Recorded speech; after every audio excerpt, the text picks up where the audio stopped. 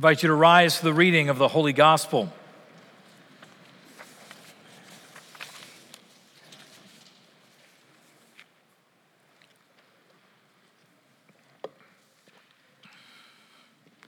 The Holy Gospel of our Lord Jesus Christ, according to Matthew.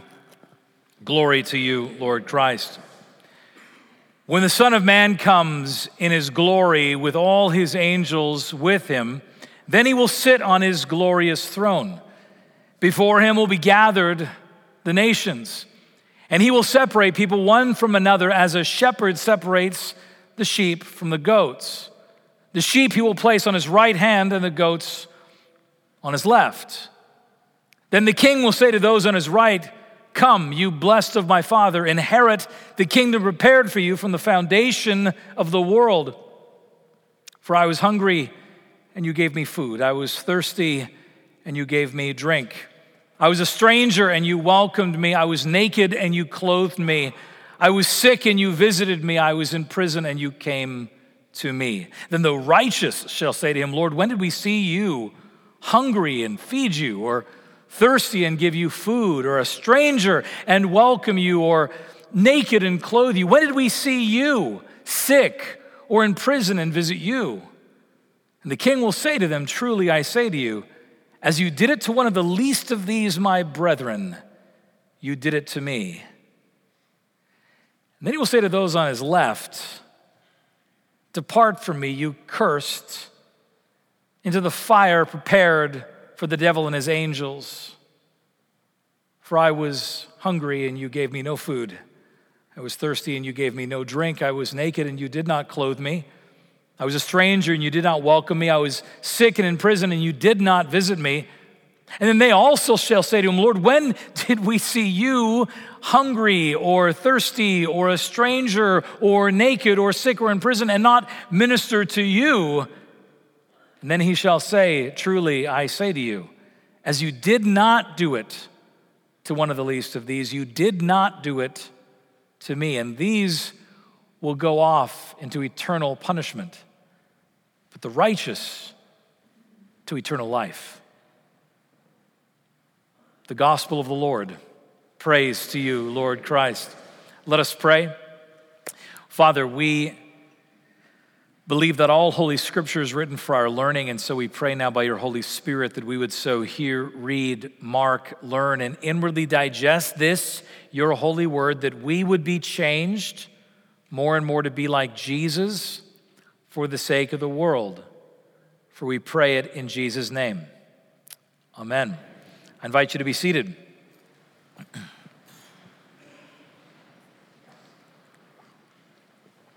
I feel like I have to apologize to the people on this side of the room, on my left here.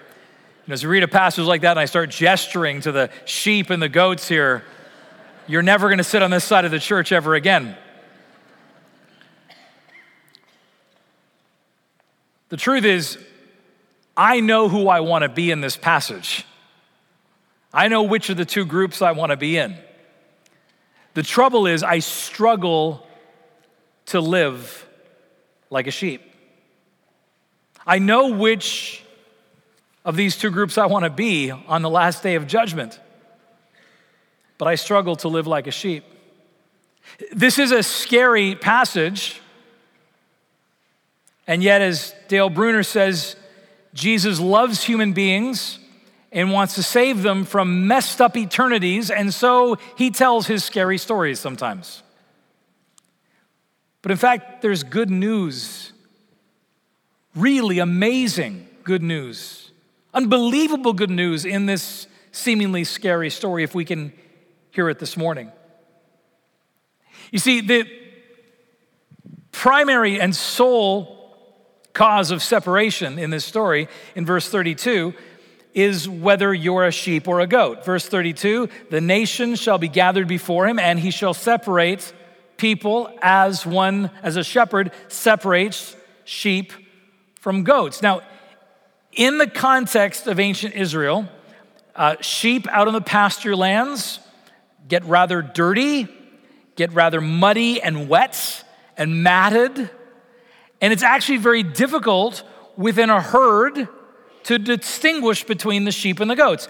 The only way you can really see the difference, the only distinguishing mark between a sheep and a goat, the identifiable picture, is the goat's tail sticks up and the sheep's tail hangs down. And by that, the shepherd will go through the flock and split them out.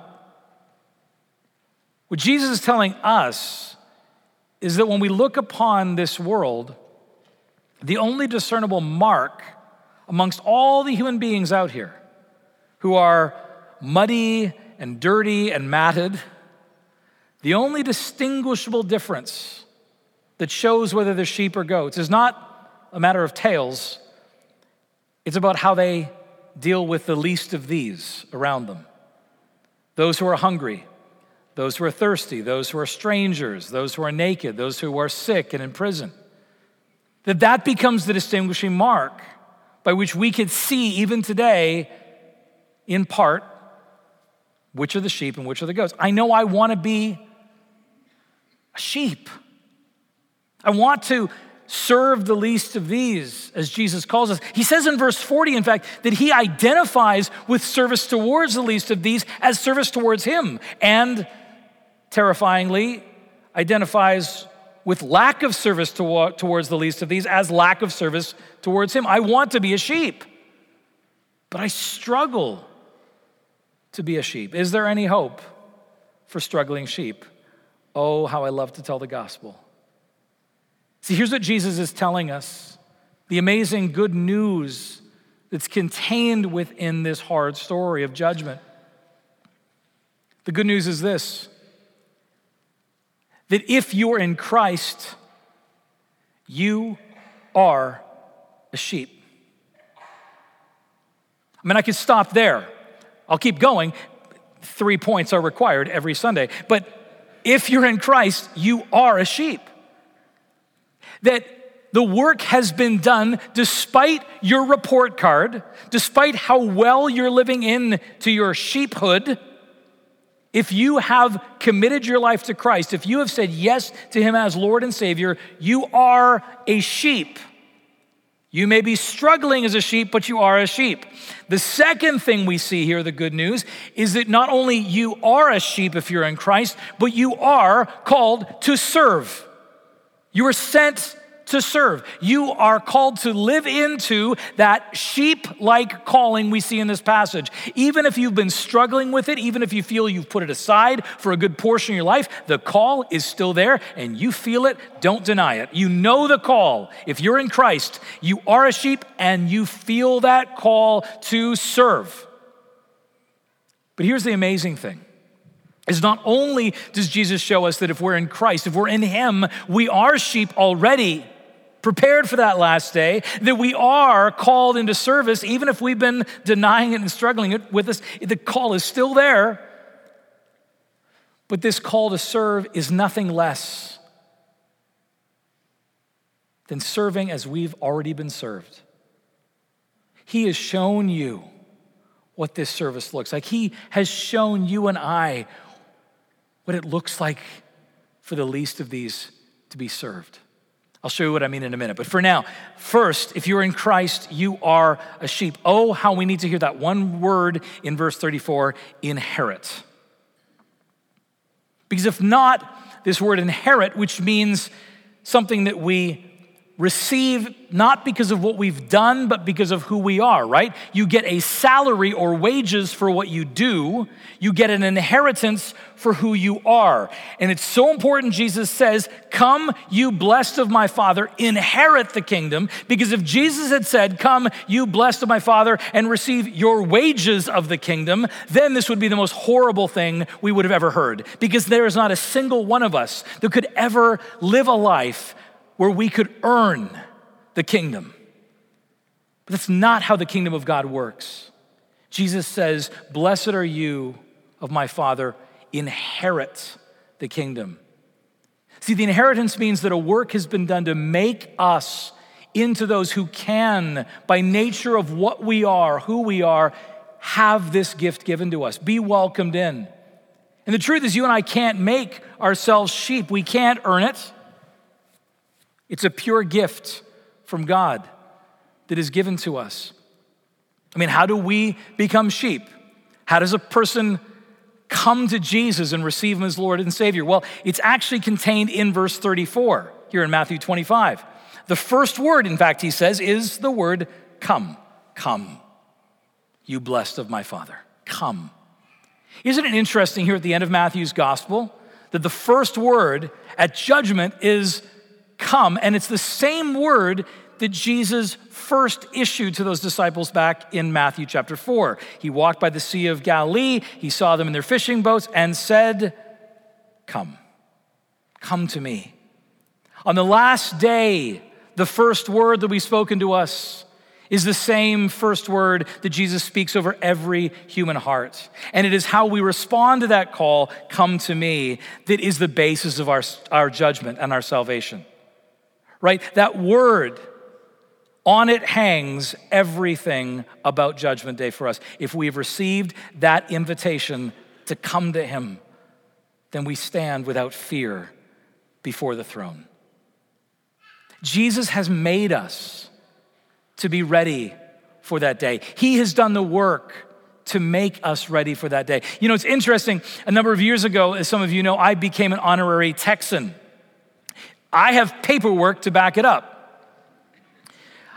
Several people presented to me at one of our church events a piece of paper from the governor that said my name and then said I'm now an honorary Texan. And I have used that as a badge of honor. But here's the funny thing.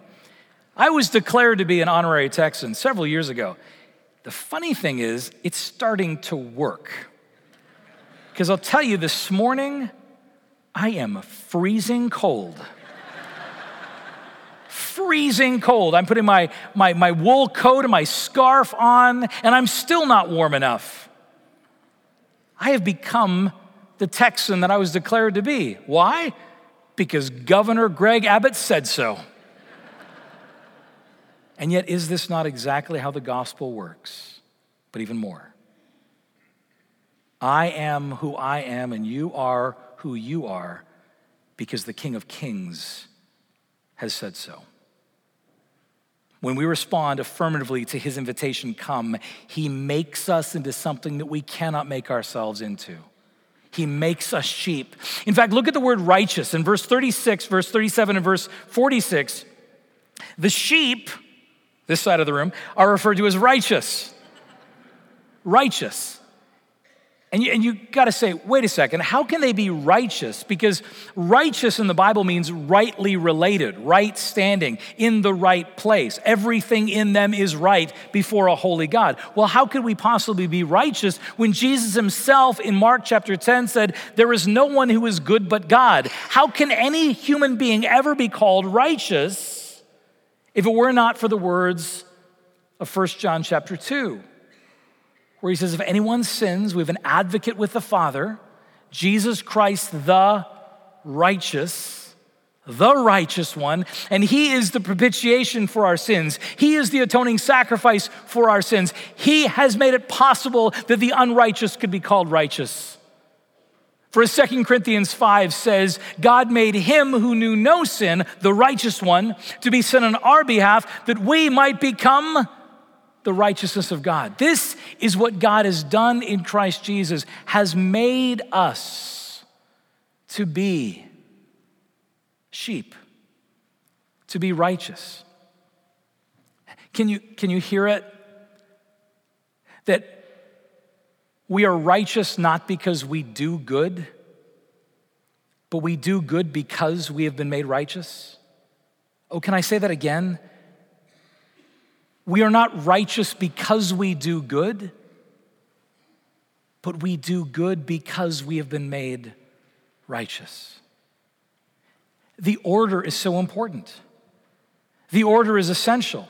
In fact, our Anglican Catechism, that wonderful little book you can get in the bookstore called To Be a Christian, that was edited by J.I. Packer, one of the greatest Anglican theologians of the 20th century. Packer always wanted to write one of those big systematic theologies. I was one of his students. In fact, I was his chaplain for a few years. Close personal mentor, brilliant man. He wanted to write one of those big systematic theologies, that covers all the aspects of God. And he never got to write his systematic theology. Instead, he did something better. He wrote a catechism for the church.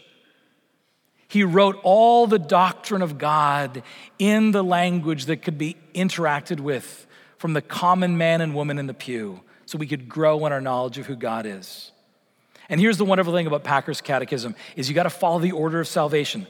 You gotta understand where the goodness, where the good works come from. They are never things that start at the beginning. It's never about ethics first, and then God starts to love me, and then I can move on. No, it's always about God loves me first, my life is transformed first, and then in time, sanctification takes place and ethics follow. Are you following me?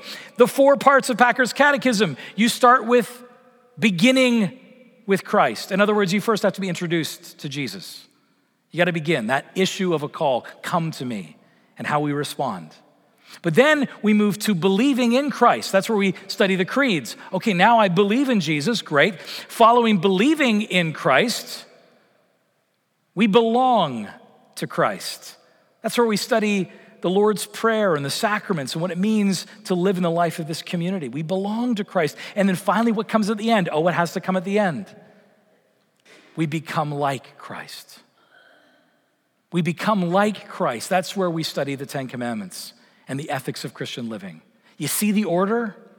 It begins because God has taken the initiative with us and done a work in us to transform us into that which we were not before. We are now sheep. Yes, by the miracle of God's grace, we stand righteous before the throne of God. And because of that, then the call is live into this gift that God has given you. Live like a sheep.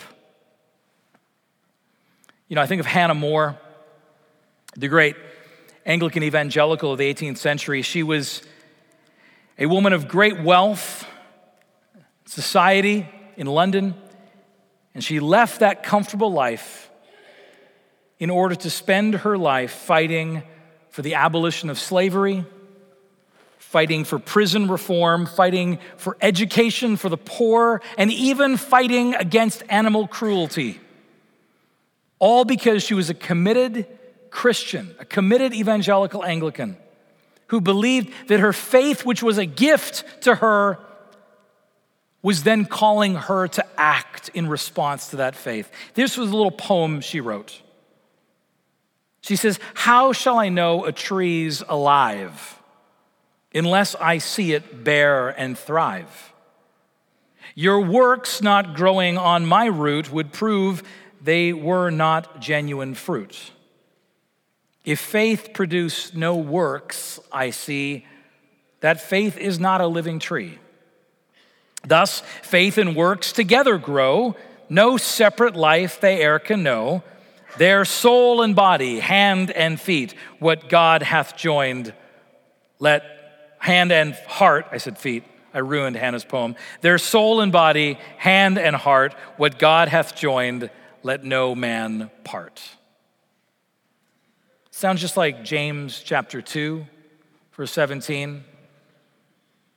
The primacy is on faith. It all begins with faith. But what does James say? Faith without works is dead. What has faith produced in you? And what is faith producing in you and me? Right? We are sheep if we're in Christ. And even if we struggle with it, we are still being called to serve. Isn't it interesting in verse 35 and 36, when you look at the least of these that Jesus describes, those who are by definition at the very bottom, those who are very low, who have got nothing to offer you in return, right? There's no transactional relationship here, like I'll do a little bit for you, you do a little bit for me. No, these are the folks at the bottom who you serve and you get nothing back in return, the least of these. It's interesting how simple the work that Jesus calls us to is. Now, I'm not saying that serving the least of these is easy, but listen to what John Chrysostom says. John Chrysostom, early century golden tongue preacher, as they called him, he said, notice what Jesus does not say. He doesn't say, I was sick and you healed me. He says, I was sick and you visited me. He doesn't say, I was in prison and you liberated me. He said, you came to me. Do you see that the call is even to such a small and simple act, and yet Jesus says he will receive it as service to himself. Or in the words of Mother Teresa, we can do no great things, only small things with great amounts of love. This call to service that is placed over our lives, we feel it. You know how that is when you actually do serve another, when you pour out yourself for another, and you feel something. Something actually takes place in your heart. You feel an inner movement of something. And the seculars would say, oh, that's just you assuaging your guilt. Like you've just got this guilt, and so, it just makes you feel a little better. That's not what the Bible says. The Bible, in fact, would tell us that what we're feeling is a sense of calling and vocation. That this is what's been wired into us from the beginning, that we are meant to be sheep who serve. That this has been always, from the foundation of the world, the calling on human beings is that we would serve those around us. We would pour ourselves out around us for the least of these. The problem is we fight it. We struggle against it. We fail at it. We try to push it away. We hide it under a bushel. But the truth is the call remains. I know I've told the story before, but it's worth telling again that a number of years ago, we lost our dwarf hamster upstairs. It's a terrible thing to have a mouse loose in your house. We had no idea where the dwarf hamster was.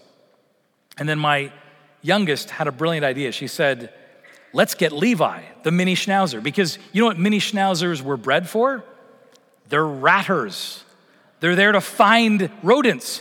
And so we kept him on a leash so he wouldn't destroy the dwarf hamster. But she took him upstairs, and within moments, this dog who had never gone hunting for a mouse in his life, who had been so domesticated, within moments, his deep inner wiring took hold of him, and he was on the hunt and found the dwarf hamster, cornered the beast, and everyone was saved. He was the hero because he was living into the calling that he'd been wired with. We struggle against this call. We struggle to serve. All the siren voices around us that say, you got to take care of yourself and let's be practical about these things. They all tell us that there's reasons to push aside this call to service, and yet we will never be fully alive until we are pouring ourselves out for the least of these. I mentioned J.I. Packer a moment ago, one of the greatest minds of the last century. And Packer, when he was turning 80, I think, it was his birthday at his church in Vancouver. And the rector of the church, David Short, decided to invite the whole church to a big party afterwards for Dr. Packer. And there was a big cake, and they were celebrating Dr. Packer. I think it was his 80th birthday. And at the microphone, the rector, his pastor, said of Jim Packer, this amazing theologian, he said, Jim, and you got to appreciate Middle Earth for this, and if you don't, have I been with you so long and you still don't know what Middle Earth is? But Tolkien, but he says, every fellowship needs a Gandalf. And that's what you've been to us, Jim. Well, Jim got up to the microphone and he said, in typical Jim Packer fashion, that's very nice, thank you, that's very kind. But in fact, all I've ever wanted to be is a Samwise Gamgee. A servant called into service to his master. This is the call that is on our lives. Jesus, if you're in Christ Jesus, if you'd said yes to that call, you are a sheep. You can't undo what he's done.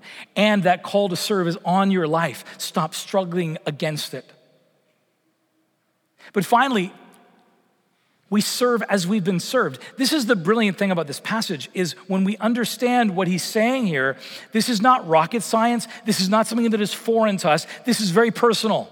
You and I know exactly what it means to serve the least of these because we have been served as the least of these. Let me show you what I mean. Verse 35. What is the definition of the least of these? The hungry, the thirsty, the stranger, the naked, the sick, the imprisoned. The least of these are those who are on the very bottom, who've got nothing to offer, right? Nothing to offer. Is that not how Jesus found you and I when he met us? Is that not what we were when he found us and came into our lives? Were we not hungry and thirsty for life, for truth? Were we not strangers to God?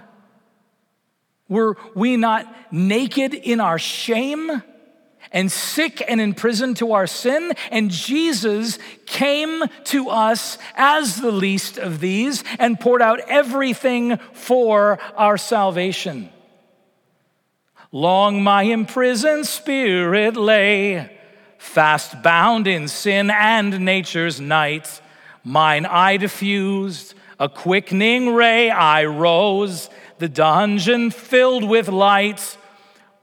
My chains fell off, my heart was free. I rose, went forth, and followed thee.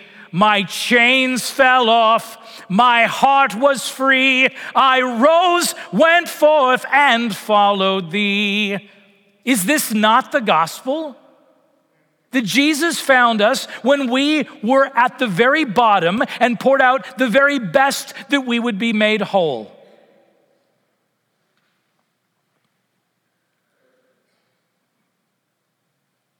As Tim Keller says, if you don't love the poor, you don't know what Jesus has done for you. He, being rich, became poor for our sake, that we by his poverty might be made rich. I close with this, with the story of Blaise Pascal. Some of you know Pascal. He's famous for his Pascal's wager. Many people learn that. It's a philosophical principle that it's smarter to at least try to believe in God if there is eternal consequences than not. But Pascal had such a deep personal faith in Jesus that most people have forgotten. He, in fact, is one of the brightest minds that ever lived. Those of you who work in math or in physics and philosophy know that in the philosophy of science and in math and physics, Pascal is a genius champion. I mean, Einstein and Newton and Stephen Hawking, they're brilliant, but they build on what Pascal developed. Some have said even today that you can, in the 21st century, walk 10 meters without bumping into something that Pascal built or dreamed or conceptualized. One of the most brilliant men who's ever walked the earth. And when he died, the cathedral, yes, was full of all the dignitaries. But at the back, and flowing into a filled and overfilled street were all the beggars and the poor in town attending his funeral. Why? Because this brilliant man, on November 23rd, 1621, a little over 400 years ago, he finally surrendered his life to Jesus. He wrote in his journal, "Today, I have met my Redeemer, and I surrender all to him."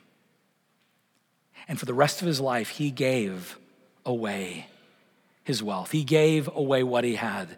And that is why that cathedral was full, not just of dignitaries, but of the poorest of the poor, the least of these. Why? Because he knew he'd been served by the King. He had been met as the least of these and served by the King, and so he lived his life in response to such a service and said, "Oh Lord, you've made me a sheep. Help me now to serve as you've served me." Friends, I know which of these groups I want to be in, but I struggle to live like a sheep. And I know most of you do as well. Here's the good news in this seemingly scary story,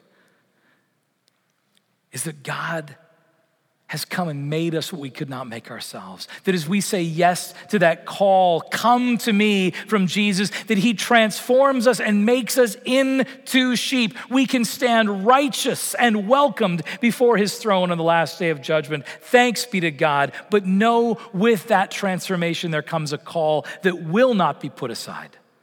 The call to serve, the call to pour out ourselves, our time, our talents, yes, and even our treasures for the least of these around us. Why? Because that's our own story. So have we been served.